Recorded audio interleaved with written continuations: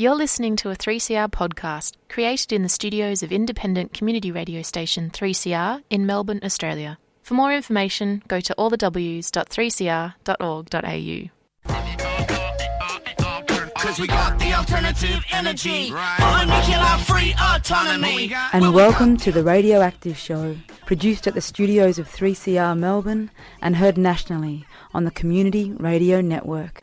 Hello and welcome to 3CR's Radioactive Show. This show was produced on the lands of Ngāi Tuahuriri in Aotearoa for 3CR, which is located on Wurundjeri Woiwurrung lands. I pay my respects to elders past and present from across these sovereign nations, whose right to self-determination is yet to be recognised by the unauthorised colonial states that exist on their land. The Radioactive Show is distributed across so-called Australia on the Community Radio Network and brought to you with the financial support of the Nuclear Free Collective at Friends of the Earth Melbourne. My name is AC. In today's show, I'm sharing a panel discussion with three Iranian women, Dr. Negar Patou, Dr. Hoda Afshar, and Dr. Farooq Amin, about the Women Life Freedom Movement in Iran and what this uprising means for the future of the country and the Middle East region. Dr. Negar Patou is a senior lecturer at the Centre for Defence and Security Studies at Massey University, Wellington, where she specialises in human security. Dr. Hoda Afshar is an Iranian documentary photographer who is based in Melbourne, and Dr. Farooq Amin is a women's rights activist and the founder of the group Iranian Women in New Zealand.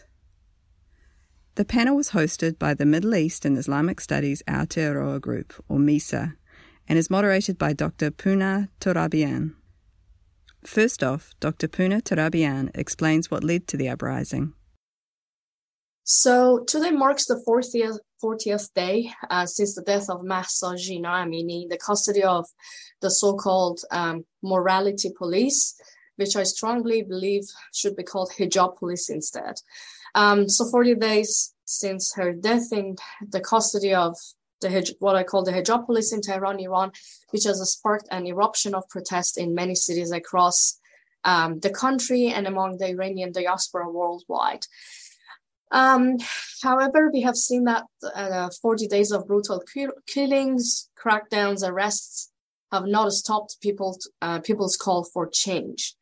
Today, 43 years after the revolution, women's rights have again become the central demand of a growing protest movement in Iran. One of the main chants of the protesters in Iran and across the world that becomes a manifest of the current uprising is women, life, freedom. Women's freedom of choice and rights over their bodies have shrunk under the Islamic regime in Iran, with restrictions on their appearance in public, depriving them of their rights to divorce or abortion on demand, and even banning women vocalists from performing in public. So today, we are having this panel, so we gathered here to have a conversation with our panelists about this uprising and revolution, and to further contextualize this movement and unpack what this uprising means for the future of Iran and the Middle East region. How has the current movement disrupted the colonial and Oriental understanding of Middle Eastern women in the West? Why should the global community care about what is happening in Iran right now, after all? That was Dr. Poonah Torabian, moderator for the Women Life Freedom panel discussion. Her first question for the panellists is, what does freedom mean for them? And in light of this, are the protests in Iran feminist? Dr. Hoda Afshar responds first.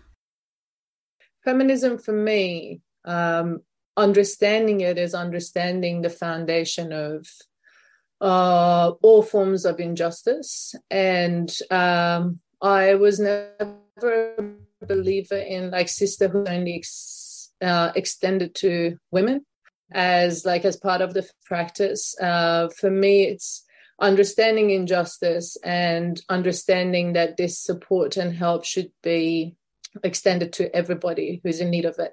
Understanding, developing a feminist practice for me was to also understand how sovereignty works, how imperialist thinking works, and how, different categories of marginality has been created. And this idea of care for one another and is at the core of the feminist practice that I believe in. And that's what's beautiful about what's happening in Iran right now. It's a feminist revolution, but if you look at the beginning till now, this revolution is raising the voices of all the oppressed groups, from the queer community to Kurdish community to religious minorities to Baluchis, Zahedanis, and Arab minorities. So it's actually extending, this support to all these different oppressed groups, which also acknowledges that by oppressing women, that was the beginning of developing this ideology, that patriarchal ideology that oppresses all the other groups, that sits outside of its ideology. So that's why, to me, what's happening in Iran is in particular very fascinating, because it is exposing a different vision of, this is struggle, which the slogan is Janjian Azadi, which, as we know, the Kurdish slogan started by Rojava, and now we're it's like women, life, freedom. That as we can see what's happening in Iran right now, it's basically applied to all the other struggles. Thank you. So for me, first I should say that we all know that feminism has become a very controversial term. So when we talk about feminism, it evokes many hostile reactions sometimes, especially in the eastern part of the world. Feminism has been seen as some product of Western culture. So it has many imperialist and colonialist kind of connotation attached to it. For me, feminism is being aware of the women's oppression and exploitation within the family, at work, and in the society. And the second step of being a feminist for me is to raise awareness among other women, first of all, and then men, because we still see that many of us as women do not agree with feminist values and objectives. And after that, working to make some improvement in the situation of women around the world. So I'm not sure if I can call this revolution underway in Iran a feminist revolution or not. So there are some terms that are very close to each other, but they have some differences, like, women's movements, and then we have women's rights movements, and we have feminist movements. So when we talk about women's movement, it necessarily is not a, women's rights movement. Women coming together to achieve some goal, They organize, for example, women coming together to fight against abortion, for example, what we see, among conservative women in the US. So that's the women's movement, but not necessarily about feminism.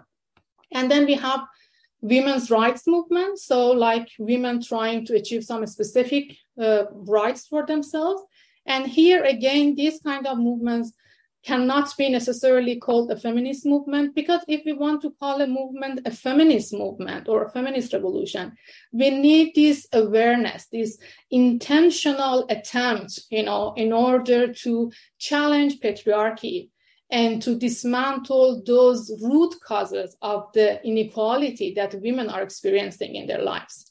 So what's happening in Iran right now, it's a women's rights movement for me. And that's really good, because we haven't seen such a, movements for a long time in the world. So because, there are some manifestations, something that I see in this beautiful movement that doesn't let me to call it a feminist movement. For example, when we added the second part to the slogan, Women, Life, Freedom, we added Men, Country, Prosperity. Just a few days after we got this beautiful slogan. And many people like it, even among us as women, without thinking that why we need the second part. So there was some attempt, to just make it like it's something for everyone. It's not just for women, that we agree about that, of course. But this, this attempt to take this female or feminist character of the movement is something different. Or sometimes we see that the slogans that are being used are kind of swear words that people are trying, to fight against the opposition or the regime, by using some sexual kind of insultments. If it was a feminist movement in that meaning, we shouldn't be saying those kind of things. But happily, I can call it a women's rights movement. Can I quickly jump in and before we hear Negar's point of view, because I kind of disagree with this. I feel like just because we have opposition towards women, life, freedom, a slogan, which I don't know about you, but I've seen so many responses to the male version that was added to it, a lot of disagreements from the feminists inside, which the conversations that have been, shared and reflected on why this is wrong to have the second part included shows a very deep knowledge of feminist struggle and theory in Iran, and also shows that the women in Iran are unlike what we think about them. They do understand the roots of patriarchy. They do understand feminism beyond our understanding of their knowledge, and which shows that what is behind this revolution is a feminist ideology. Iran is a massive country with 80 million people or more. And then, of course, when there's an uprising, there are all different sorts of reactions to it. But what has triggered it and remains at the heart of it is, in my belief, a feminist ideology. That was Dr. Hoda Afshar, and before her, Dr. Faru Amin, speaking about feminism as part of the Woman, Life, Freedom panel discussion. You're listening to The Radioactive Show, produced for 3CR and distributed on the Community Radio Network. Next we hear from Dr. Negar Pato on her views on feminism in the context of the uprising in Iran. I wanted to kind of open a slightly different angle in my work. So I teach in security and defense. As you all know, regarding what kind of backgrounds you have had, it's a very kind of masculine and patriarchal organizations in general. So a very major part of my work as a person who teaches the philosophies is to talk about what does feminism means. And the reason that it's important is that while there are so many different ideas about democracy, about structures, should we have a republic or a constitutional system, or all of these political discussions, feminists are the only ones who are looking at the system, and they argue that the whole system together, the way that we decide, the way that you have to decide about what policies you pass through, the whole system is designed by sets of knowledge that cannot be reformed. So they come out of the system and they argue that there is a different priorities that we have to see. And they also argue that the system doesn't, as my panelists mentioned, doesn't only oppress women. Its main target is women, but it uses its language against women to oppress men and to oppress people with different sexual orientations and different gender orientations. So there is a tool. So I often say that you can, if you become misogynistic, you can be anything underneath. You can be racist underneath. You can be anything underneath, because it's a collective system that allows you this. Now, why do I call this a feminist revolution? And I appreciate Fruit's point. I think it's very interesting. To me, and this is just my observation, to me, this very highly sexualized slogans that we hear, it's actually the reaction to a very, very highly sexualized political system that has operated exactly based on the systems that we hear. But the reason that I call it a feminist revolution is because it doesn't talk politics. It actually talks about a holistic change that brings well-being to society. So it looks at, for the first time, it looks at politics as a subcategory of well-being. which is to me a very fascinating, and that's why I call it a feminist revolution, because it talks about, it doesn't necessarily says, oh, we need to have a reform of our constitutional system, or we need to have a reform of our judicial system, or even like Iranian movements before, Iranian women's movement before, who wanted custody rights, very rightly so, custody rights, and they actually thought that they can have a conversation. So that the previous generation of women in Iran, they wanted change, but they believed that they can have a conversation with the government and have a reformist system, and they tried. So 40 years, they tried. It didn't work. So now you should have a feminist revolution, because the system is so much cracked inside that it's not possible to reform. Now, what is also fascinating to me, and this is the beauty of this movement to me, is that it actually has a plan. The songs of the revolution that they're using in this revolution, to me, signifies what they want. So the women want to build a better world when everybody has equal rights. There is nothing about we want our rights back in those bigger major slogans. And I think that's one of the reasons it attracts men, because it talks about we want equality for all. But also I want to add so quickly to this that, you know, like there's been over the last 40 something years, there's been so many different uprisings within Iran. And every decade almost we had a big, protest and uprising in Iran. But this is for the first time that I saw it from so many men sharing that this realization that we would not be able to free ourselves from whatever oppression we're fighting for across all different kind of, oppressed groups. This would not happen till women are free. And this is the recognition that the Islamic Republic's ideology was based on controlling women's bodies. And the reason why they're not giving up on this is because that's the foundation of their ideology. If they give any freedom to women, even like the right to choose hijab or not, that means that the foundation is broken.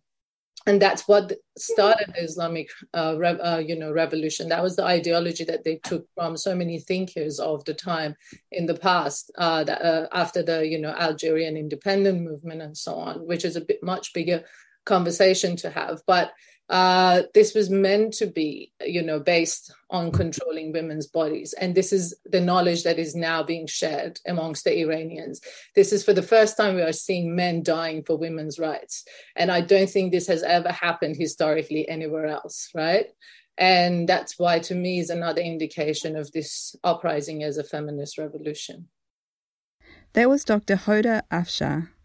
Next, we hear from Dr. Negar Pato, who talks about the importance of religious and non-religious women working together in Iran. Today, and I think this is a very important factor which is often undermined. So everybody talks about it. This is the problem about women against hijab. And to a degree it is. It is an uprising against an ideological tenant that has created oppression for many long time. But also you remember that the security guards you see on the streets, they originally were formed, funded, sponsored specifically for monitoring women. So what you see today in the streets, all of us who are sitting here from all different generations that become, we actually have experienced one way or another, or have somebody very close who has experienced it. This just comes to the street. Now, even while I don't see that unity now between religious and non-religious men much in the comments, I see a lot of conversations and a lot of discussions between religious women and non-religious women. So the women who are secular in their ideas, collectively they believe they should have a secular system. This is not necessarily inclusive of those women who are part of the system, of course, because patriarchy creates those types of women as well. But if you look at civil society, that's the discourse of civil society. It is a discourse of human security. We need to be secure and safe as individuals and in connection with our communities, with our religious and non-religious friends, with our religious and non-religious families, and with our environment, with animals, it is a comprehensive model, but it creates a unity. So you see photos that comes out that shows women who are in full hijab and chador, and they're standing in front of the things, and they are making a slogan against this system, because this is an oppression that they understand. It gets them in courts too. It's not only the secular woman.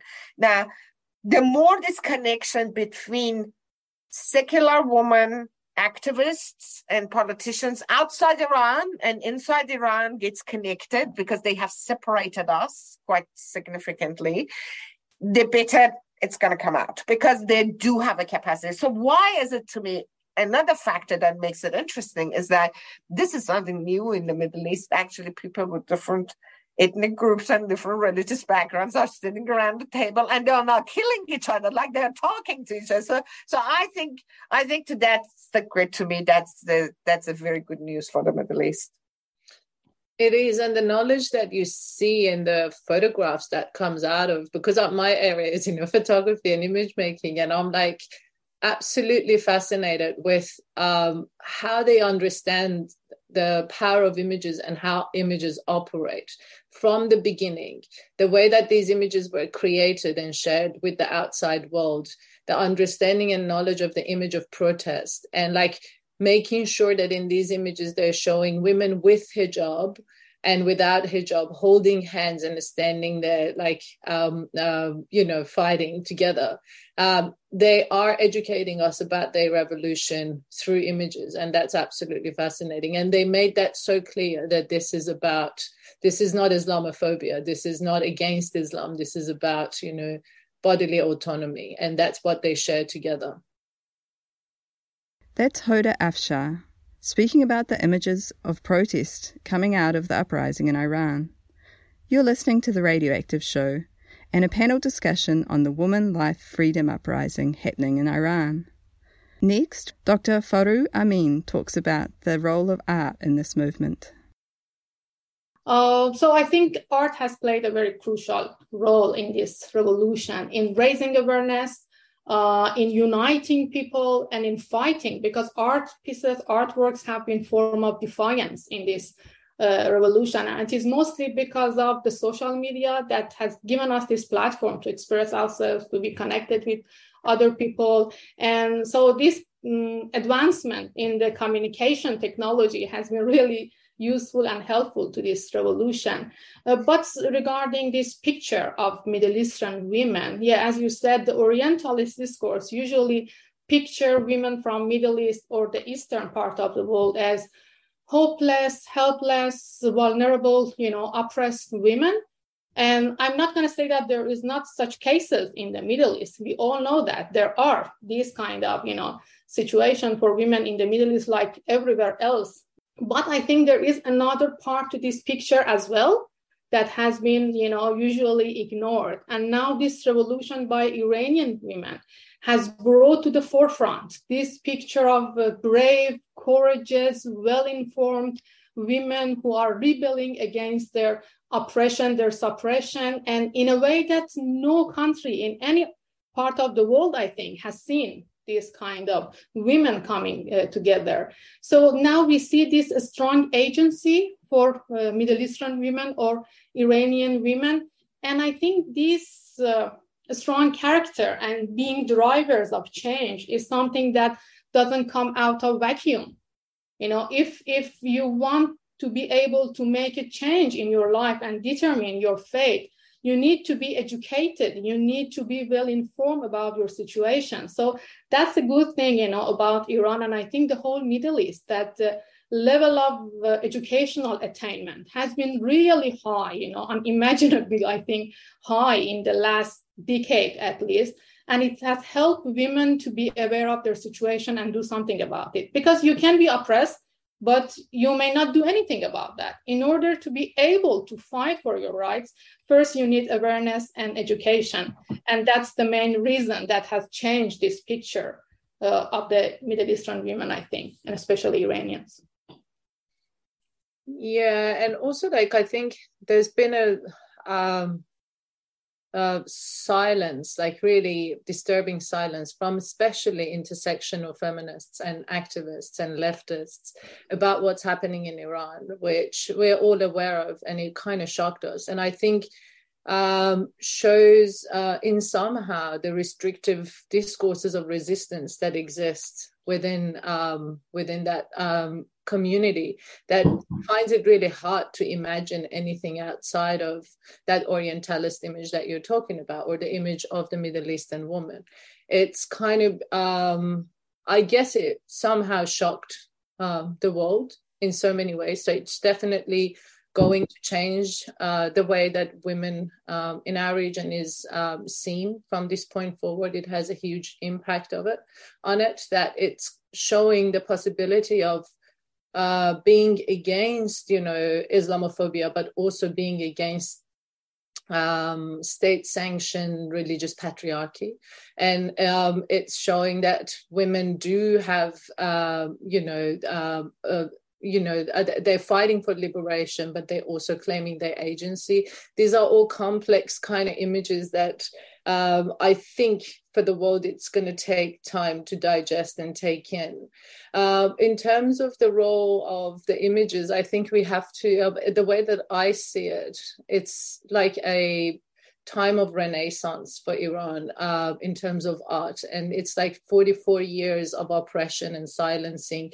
I wake up every day to a kind of whole new set of imagery coming out, from the posters, revolutionary posters, to songs, to poetry, to imagery, graphic design. It's just absolutely mind-blowing, the creativity that is behind all of these documentations of the way that this revolution is being documented. Like when I think about the beginnings of this, like how creative the whole movement has started, like from the writing on the gravestone of Jina Amini that said, "Your name will not die, it will become a code." Iranians made it a code, and that's why they're shouting her name. And it became like the most shared hashtag in the entire history of Twitter, beyond, I don't know, 100, 200 million times, and who knows how many times it's been shared by now. And then like one hashtag of what are you fighting for? And everybody started sharing for this, for that. And it turned into music, and then became some sort of music of the entire revolution. Like everything about it is so creative. And when you think about it, it's like we're living in the hour of freedom, and we are witnessing a renaissance in its art and creativity. That was Dr. Hoda Afshar. We finish with a question about how people can support the Woman Life Freedom Uprising in Iran. Dr. Negar Pato responds first. We need to keep the pressure alive, whichever way we can, as long as there's something happening inside. And it can happen to anything, sending a postcards to a representative, talking about it to your friends, raising awareness. It doesn't need to be a huge political action. It just, even if you talk about it and raise awareness that this is what they're fighting for.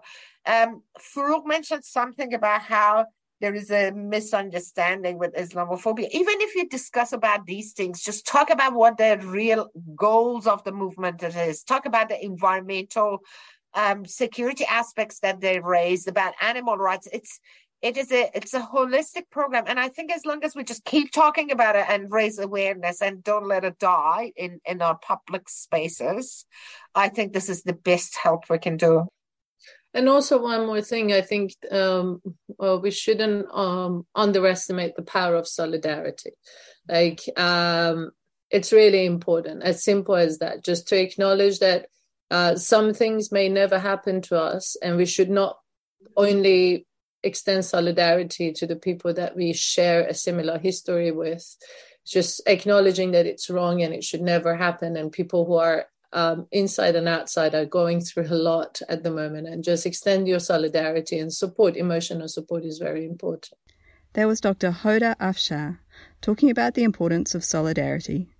She's speaking as part of the Woman Life Freedom Panel discussion, which was hosted by the Middle East and Islamic Studies Aotearoa, or MISA group. That's it for today.